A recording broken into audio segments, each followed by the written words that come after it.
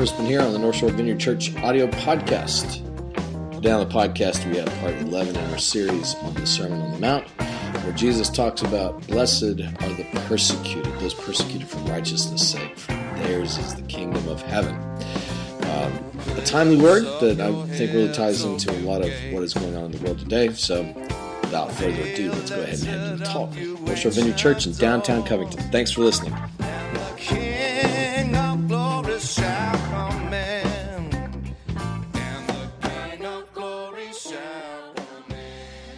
How about we do a reading together of the scriptures? We got that Sermon on the Mount.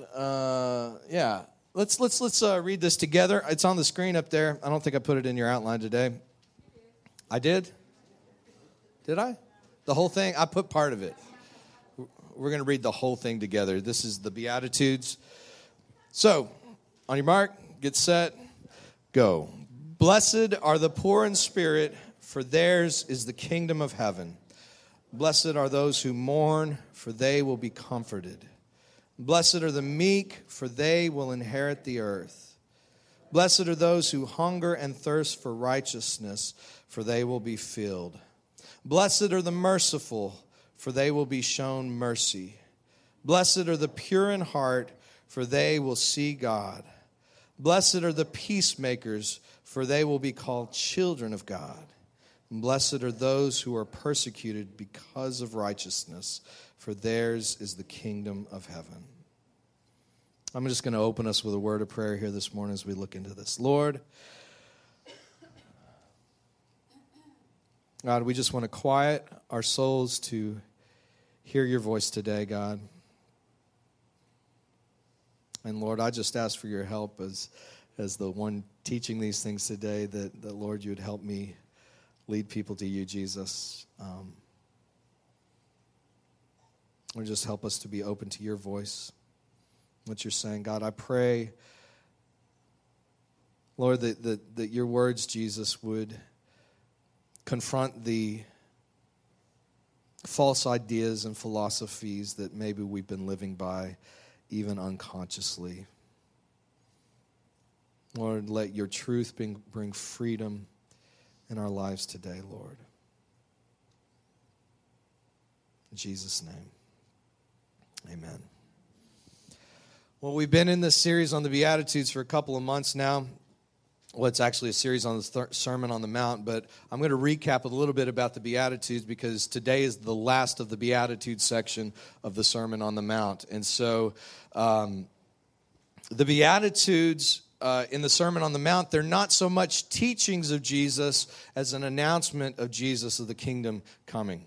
And he starts off saying, blessed are you who are poor in spirit, you lucky bums, as we've said. You know, you guys who don't have a religious bone in your body, you guys who are, some of them were actually very poor in reality, but you who don't think you can measure up in church and don't know the Bible very well, blessed are you, because Jesus is starting his kingdom of God project with you. The poor in spirit. He's not starting with the theologians. He's not starting with the powerful, with the rich. He's starting with the poor in spirit. Yours is the kingdom of God. And so Jesus announces this at the beginning of his message, and then he goes through a list of things. Blessed are those who mourn. Blessed are the meek.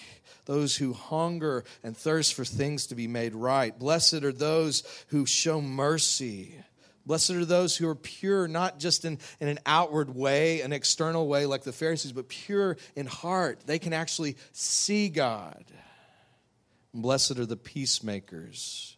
And today he wraps it up with, blessed are those who are persecuted because of righteousness, for theirs is the kingdom of heaven.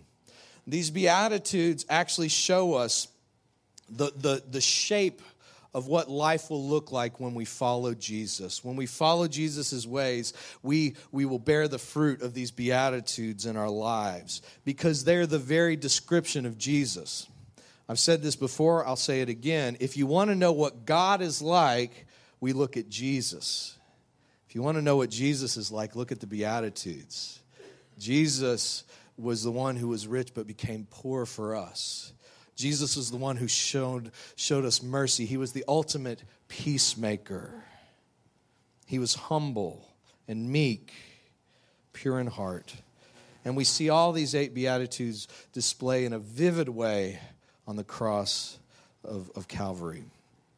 Now, one thing that I've mentioned a few times, I'm going to mention it one more time today, is that our biggest problem when we come particularly to the Beatitudes, but to a lot of the books in the New Testament, is that we have a lot more in common today. If you have been raised an American, if you've been raised in this country, we've got a lot more in common with the Romans, the Roman Empire, than we do with the people that would have first heard this message of Jesus. America is the greatest military power the world has ever known. There's been nothing like America. What we spend on military is a lot every year. We have the greatest economy in the world. When something goes wrong in America, it affects everybody. We have the greatest access to natural resources of any country in the history of the world. We are the rich. We are the powerful. We are the ones who are in control. And so it's very hard when we come to these words of Jesus to get the punch of them, because most of us don't know what it's like to truly be persecuted against. Most of us don't know what it's like to suffer lack and want, to be on the fringes, to not have a vote, to suffer for our place in life or maybe our beliefs. And so today, I want to tell a couple of stories that have impacted me in a powerful way. And these stories come from edges of our society where people who have been discriminated against and persecuted, not just for what they believe, but for who they are. The first story I want to tell you today is about a keyboard player, piano player. His name is Daryl Davis. Have you... This guy, I don't know if I read this story, somebody posted it on Facebook about a year ago. And Daryl Davis is a musician who is known for playing boogie-woogie piano styles, kind of like Jerry Lee Lewis, Fats Domino. He's actually quite good at what he does. He's actually even played with Bill Clinton and played all over the world. He currently plays with a Muddy Waters Blues Band. They've changed their name. But there's an interesting thing that happened. This guy, Daryl Davis, back in 1983, he was playing in a country band in a club that was not officially segregated, but he was the only black person in the place.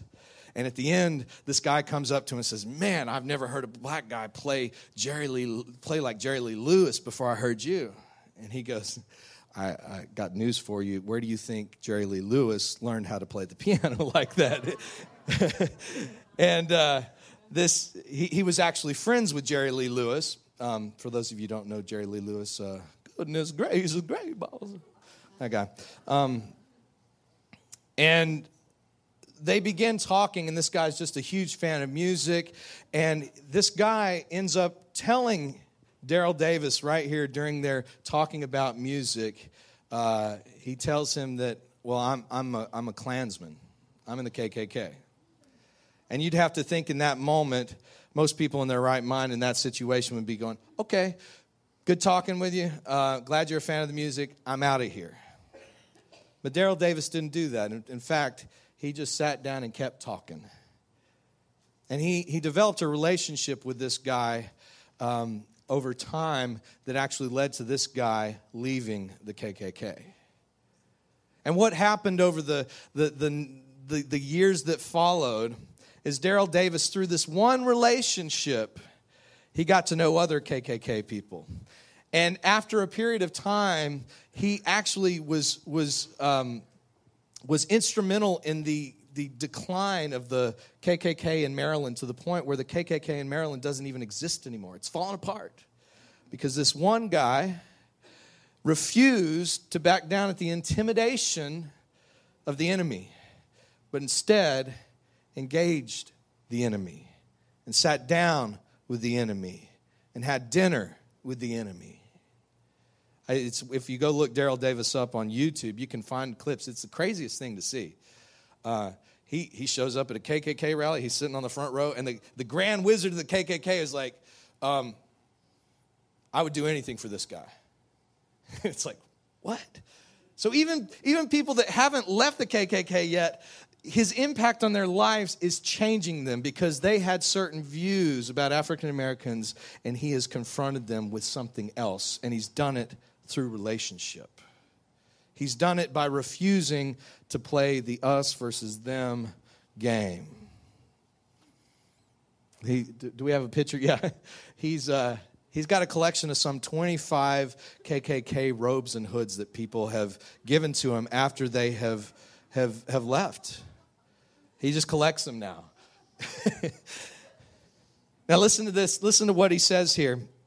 He says, a lot of people have anti-racist groups. They get together and meet and have a diverse group, and all they do is sit around and talk about how bad discrimination is. Then someone says, there's a Klan group across town. Why don't we invite them to come over to us? And the other person says, oh, no, we don't want that guy here. Well, you're doing the exact same thing they are. What's the purpose of meeting with each other when we already agree? Find someone who disagrees and invite them to your table. Invite your enemy to talk. Give them a platform to talk because then they will reciprocate. Invite your enemies to sit down and join you. You never know. Some small thing you say might give them food for thought, and you will learn from them. Establish dialogue. It's when the talking stops that the ground becomes fertile for fighting. These words of Daryl Davis remind me an awful lot of what I see Jesus doing. Jesus, he got in trouble because he ate with the wrong kind of people. Jesus, you're eating with the enemy, the sinners, the tax collectors, prostitutes. Why are you doing that? I wanted to start with this story of Daryl Davis because it's interesting that this passage about persecution follows immediately after Jesus says, blessed are the peacemakers. And I believe that peacemaking is tied so much to persecution that's the reason that these two verses come together. For Daryl Davis, the persecution was something that he was facing on the outside. He was persecuted before he stepped into it. He actually undid the persecution through relationship. But I want to tell you another story. This is one of my favorite stories. This one takes place in 1960 in New Orleans. Do you recognize this person here? This is Ruby Bridges.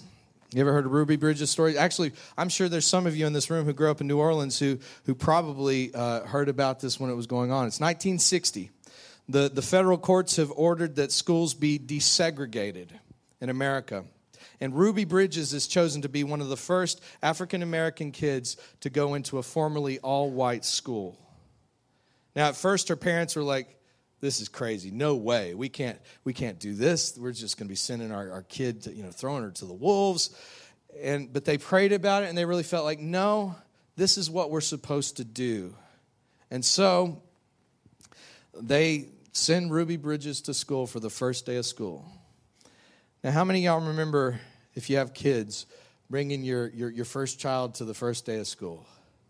That's a scary day, isn't it? I remember Tevia when she was going into kindergarten, and she'd spent her whole life with us up to that point. People taking coffee outside. It's cool. Circling. Is it cool? But I remember taking Tevye to school for the first time when she was in kindergarten, Schneckenberger Elementary on the South Shore. That's a hard name for little kids to say. Where do you go to school? And I remember dropping her off, and it's just like, as a parent, you just like, oh, she spent her whole life with us. This is going to be so hard to let her go and trust other people with our child. And what if she doesn't get along good with other kids? What if she gets a bad teacher? What if she doesn't know what's going on and just, gets in trouble? Well, that's the kind of thoughts that we have as just normal people on a normal first day of school. Can you imagine what Ruby Bridges' parents must have felt that first day of school? Can you imagine? I'll show you a picture. This is Norman Rockwell's picture of the event, her going to school. You see that there? There's 4 U.S. Marshals there. She had to go to school escorted by 4 U.S. Marshals while people threw stuff at her, while they hurled insults at a 6-year-old kid, calling her the most degrading things that you could imagine. And she just kept on walking.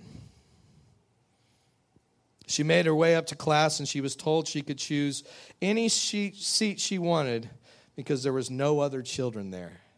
Every single white child, had been kept out of school by their parents because she was going there. So every day, she would walk through that same angry mob to study alone with her teacher. One day, Ruby's teacher is waiting for Ruby to show up, and she looks out the window, and she noticed that when Ruby gets up close to the school, it looked like she's talking to somebody. And so she says, Ruby, who were you talking to out there? She said, oh, I was just praying. Who were you praying for? Those people. The people that were showing up every day protesting. She was praying for them. You know what she prayed? Please, God, try to forgive these people, because even if they say those bad things, they don't know what they're doing. So could you forgive them just like you did those folks long ago when they said terrible things about you? What? Now, I grew up in evangelical Christianity, and we were pretty good at praying against people. You know? We were good at praying against people. I mean, honestly, I never knew anything about praying for your enemies. I didn't get that until I had to preach a message on this about 8 years ago in Kenner. I'd never heard a message about loving your enemies the whole first 15 years I'd been in church. That's not something we believe in. That was for the early church. That was for the days of Jesus. We don't really seriously do that now, do we? Here's Ruby Bridges walking through an angry mob who hates her, who hates everything she stands for just because of who she is. She ain't done anything wrong. And she prays for him. Father, Heavenly Father, forgive them. They don't even know what they're doing. That sounds an awful lot like another prayer in the Bible, right? Prayed by Jesus when he was hanging on the cross. There was a psychiatrist by the name of Robert Coles who was doing research on how children respond to stressful situations. And he came down to New Orleans and began meeting with Ruby and her family. And he asked her parents for signs of stress. Is she sleeping all right? And they said, yeah, she's sleeping good. What about her appetite? Is she eating fine? Yeah, she's fine. She's eating normally. When he finally interviewed Ruby, he was shocked by the lack of any signs of stress. She seemed unshaken by all the hatred around her. When he asked her how she dealt with the mean things people said, she replied, I just pray for them.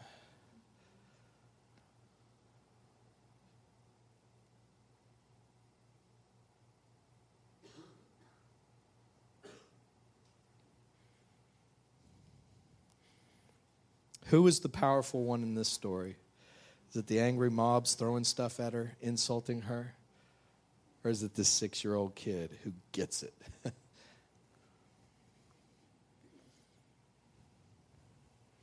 Contrast the story of Ruby Bridges with the way much of the church in the United States acts today. Instead of being known for our sacrificial love and how we pray for our enemies, we have become known as a people who love political power but hate gays, who call ourselves pro-life and yet are pro-war and pro-torture, who will express vocal outrage on a number of moral issues and yet will be conspicuously silent when it comes to things like taking care of the poor and the oppressed, who will fight bitterly to have prayer in school and the 10 Commandments on the walls of a courthouse but turn our heads to the injustice all around us. Instead of being known for sacrificial love, the Church of America has become known for its anger and its moral outrage.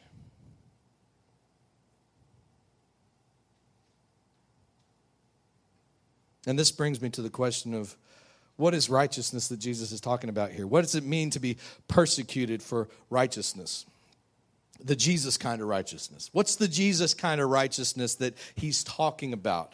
I've been persecuted for a certain type of righteousness, you know. Back in the day when I was in college ministry, man, I loved fighting with my college professors about evolution, my biology professor about evolution. I love fighting with my philosophy professor about atheism. I love fighting with students in the student union about their immoral lifestyles. And I'd get persecuted, and I'd walk away going, hallelujah, persecuted for Jesus. Glory to God. I told them, I shared the truth. I wasn't persecuted for Jesus. I was persecuted for being a jerk. You know? And I think when it comes to us in America, and this is why I say we have to look at the way that we come to the scriptures, because when you are living the way of the empire, like the Romans or the Americans today, when you're so attached to the empire, it affects the way you look at these things. And so when we come to the term persecuted for righteousness, we usually think of it in terms of being persecuted for standing up for our rights. You with me? So I remember there's actually a picture. I couldn't find it. A newspaper clipping from me and Dina. We were a part of a protest back in Hammond, Louisiana when we lived there. The ACLU was coming in to shut down to file a lawsuit against this organization that was trying to get Christian clubs going in the Tangipahoa parish schools. And we were out there with a bunch of other Christians from our church, and we were protesting. And we were praying against our enemies like good Christians do. And we were worshiping. And we were not engaging with dialogue on anything because we were right and God was on our side. And it was us versus them. And there was something that felt good about being persecuted when we got home.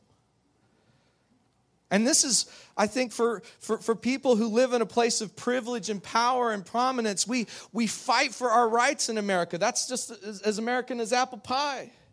But I got news for you. If you've signed up to follow Jesus, you've given up your rights. You've given up your rights to yourself. No, nobody shot me down on that one.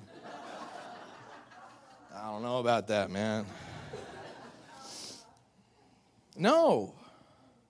Galatians 2:20, the Apostle Paul says, I've been crucified with Christ, and I no longer live, but Christ lives in me. The life I now live in the body, I live by faith in the Son of God who loved me and gave himself for me. Let me ask you this. The Apostle Paul, he wrote a lot of letters from prison. He was like on death row a good percentage of his time in ministry. Do you remember that part where Paul wrote about how we need to boycott Rome? Remember that time where Paul was like, dude, go out there in front of Caesar and picket and hold up signs and tell the Romans how bad they are and that they need to legalize Christian prayer. You remember that part? No, you don't. It's not in there, by the way. I am amazed when I look at the writings of Paul in the book of Philippians. Paul is in prison. It's not a good prison, by the way. You know, if you're in prison in Rome, like they didn't feed you. You didn't get to watch TV. You didn't get to check out books in the library and work on your law degree. It was bad, you know. You had to rely on others to bring you food. You know, like so. Even in prison, like if you didn't get somebody to bring you food, you're dying of starvation. And so Paul is in this desperate, horrible situation, and he writes the book of Philippians. Rejoice in the Lord always. Again, I say, rejoice. Paul, in the midst of this prison, he says, I've learned the secret to happiness. What? I know what it's like to live good, to have everything going for yourself, and I know what it's like to live in want and lack and hunger. But I've learned that the secret of happiness has nothing to do with your circumstances. It's summed up like this. I can do anything through Christ that strengthens me. I can go through anything. Yeah, it's good stuff. what is this righteousness that Jesus is talking about being persecuted if it's not this external Pharisaical kind of righteousness? Well, I think it's the righteousness that we see in the Beatitudes. You know, the us versus them mentality, it's one of the most powerful, pervasive things in our world today. Us versus them. God's on our side and he don't like you. We're right, you're wrong. If I want to grow this church, if I want to double this church in a month, I start doing us versus them stuff. Because nothing will draw a crowd quicker than us versus them stuff. I mean, it worked for Hitler. It works for everybody who does it. But us versus them is a demonic way of unity. It's earthly, sensual, demonic. It does not produce ultimate unity, but division. What Jesus is talking about when he talks about being persecuted for righteousness, it's when we become peacemakers instead of us versus them. When we step outside of these groups that are warring and we stand in between them as a reconciling force. When we refuse to let our faith be co-opted by Republicans or Democrats or the American government, and we refuse to let that happen, we step out of that game. And we live out the simple ways of Jesus. You will be persecuted.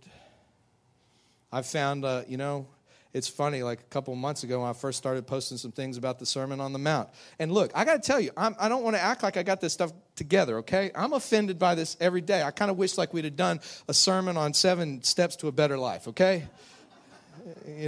7 steps to success in marriage. I kind of wish some days we would have done that because I'm convicted by this stuff.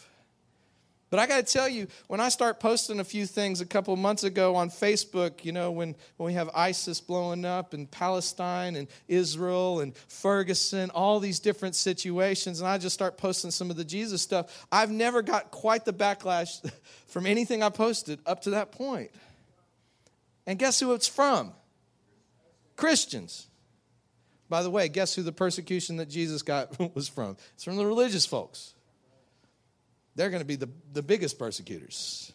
When you refuse to play the game of us versus them, you are going to get persecuted. We saw it with Martin Luther King. We saw it with Gandhi. We've seen it with countless others who don't have famous names. The moment you opt out of that system, the moment you opt out of retributive violence, the moment you opt out of accusing your enemies and you begin doing like Daryl Davis did, like Ruby Bridges did, you're going to find a whole different kind of persecution coming your way. But that's what it's like to be persecuted for the Jesus kind of righteousness. Jesus goes on to say, somewhere here, did I get the wrong page?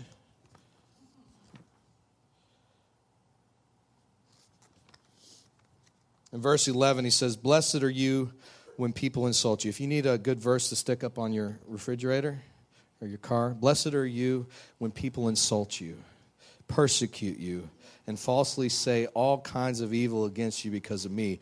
Rejoice and be glad, because great is your reward in heaven, for in the same way they persecuted the prophets who were before you. That's a real uplifting scripture, right? What? This stuff seems so counterintuitive, but here's what I want to say. I believe what Jesus draws the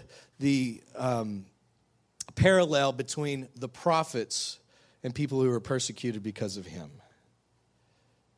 The Old Testament prophets, man, a lot of them got mowed down by the religious. I mean, they just got killed. And the Old Testament prophets, their problem was that they were critiquing the system of religion that celebrated festivals and oppressed the poor. And so you would have guys like Amos in the Old Testament say, on behalf of God, hey, take away the sound of your worship songs. It is nauseating to me. Your festivals that you participate in that have my name on them, they make me nauseous at my stomach. Instead, why don't you let righteousness roll forth like a river, justice like an unending stream. See, when we follow these ways of Jesus, we become prophetic. We become a critique against the powers of this world, whether they're political, economic, social, or political. You know, I've spent much of my time in Christianity around more charismatic expressions of church, and I've been around a lot of so-called prophets in my time, and I get stuff forwarded to me all the time. You know, hey, check out what this prophet said about the future. But I got to tell you, there's a lot of so-called prophets who this is their message. There's going to be some bad earthquakes. There's going to be some bad financial times, more terrorism. Like, yeah, I could tell you that. Tell me something I don't know. But what I believe the true prophetic is, in the way of Jesus kind of prophetic, is these things that challenge the systems of this world. Even the systems of the world ingrained in the institution of the church. They challenge it. You know, Jesus sat down to eat with tax collectors and Pharisees and sinners. He was actually a prophetic picture of what the kingdom of God is like. Look, you guys think it's an us versus them thing. You guys think that it's only the Pharisees that are getting into the kingdom. I got news for you. Tax collectors, they're going to be there. Prostitutes, they're going to be there. These normal fishing guys, they're going to be there. And guess what, guys? You Pharisees, you're probably going to be like the last in line. I hate to break it to you. Jesus was prophesying with every action that he did. In the same way, we step into the office or step into the gift of prophecy when we live the ways of Jesus, because they challenge the systems of this world. You hear me?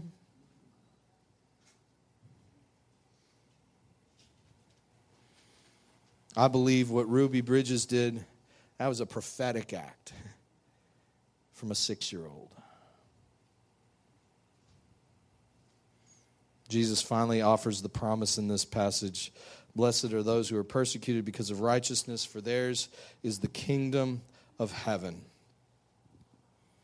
What Jesus is saying here is, I don't think he's recycling things, you know, because he actually starts off the Beatitudes by saying, blessed are the poor in spirit, for theirs is the kingdom of heaven. Now he repeats it, theirs is the kingdom of heaven. I don't think he just ran out of things to hand out, like, you know, I gave away the earth.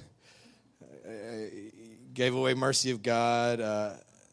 I believe Jesus is bringing this thing full circle, and he's saying that in a real sense, when we become persecuted for following Jesus, it opens us up to an experience of the kingdom of God in the here and now. And yes, it includes heaven and the great by and by. But it opens us up to experiencing God in a powerful way right now. I don't think there's any other way we could explain the advancement of the early church, but because of that. I don't think there's a way you could explain Paul being joyful on death row in Rome other than he was experiencing the kingdom of heaven right now in a Roman prison cell. Stephen, the first martyr in the church, who, by the way, his whole thing was feeding poor people. The first martyr of the church, he's martyred by the religious leaders of that day. And it says when he was getting stoned to death, he looked up, he says, I see Jesus at the right hand of God. It says his face was like the face of an angel. And he says, his last words that he said, Father, don't hold this against them. They don't know what they're doing. That's the power of God. That's the kingdom of God. Blessed are those who are persecuted because of righteousness, for theirs is the kingdom of God. There is something about when we take Jesus seriously and we follow his ways, even when you start getting kickback and resistance, it opens you up to the experience of the kingdom right now in a way that you would never experience it if you just, show up every week and just get a cup of coffee at church and, pay your tithe and go about your life.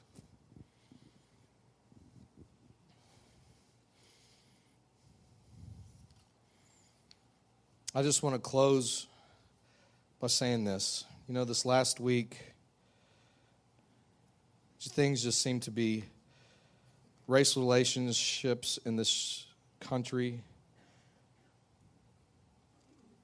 just seem to be getting so stressed out in light of this Ferguson ruling.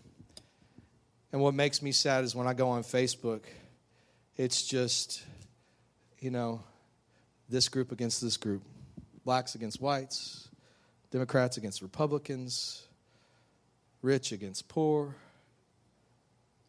I don't know if any of you have ever noticed this in your own marriage, but in my marriage, me and Dina fight occasionally. And sometimes our arguments are quite extensive. Sometimes they go on for hours at a time. We had one such argument last year, and I don't even remember what the argument was about initially, but it had something to do with what we were eating for dinner. You ever had one of those arguments that starts over something relatively trivial, and then all of a sudden it just blows up? Well, what we began to see shortly after that, a couple hours later into arguing, was this thing wasn't really about the food we were eating that night at all. That was just the flashpoint. My fear is right now, the majority of the dialogue over Ferguson, it's us versus them.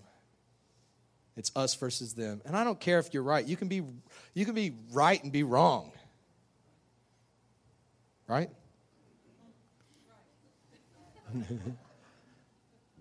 See, I really believe that what's going on there in Ferguson, I don't even think that's the main issue. The main issue is stuff beneath the surface.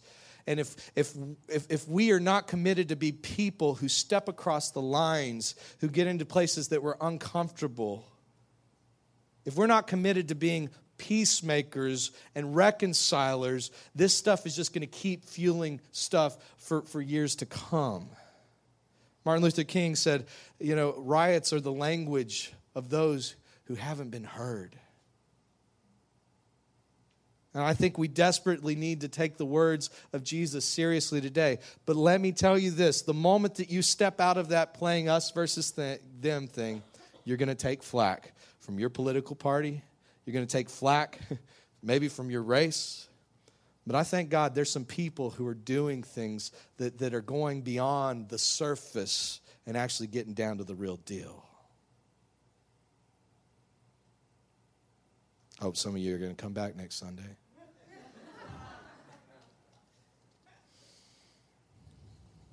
We're going to close this morning with communion. I'm going to invite Skip and Pam up here. They're going to distribute communion. As we come up, we're going to do another worship song, and we'll kind of do this fairly organized today. We'll start with this side, this side, this side. You don't have to take communion, but if you want to participate in communion today, we're going to take communion from the perspective of this passage today. Because this bread and this cup, they represent Jesus who was persecuted on our behalf.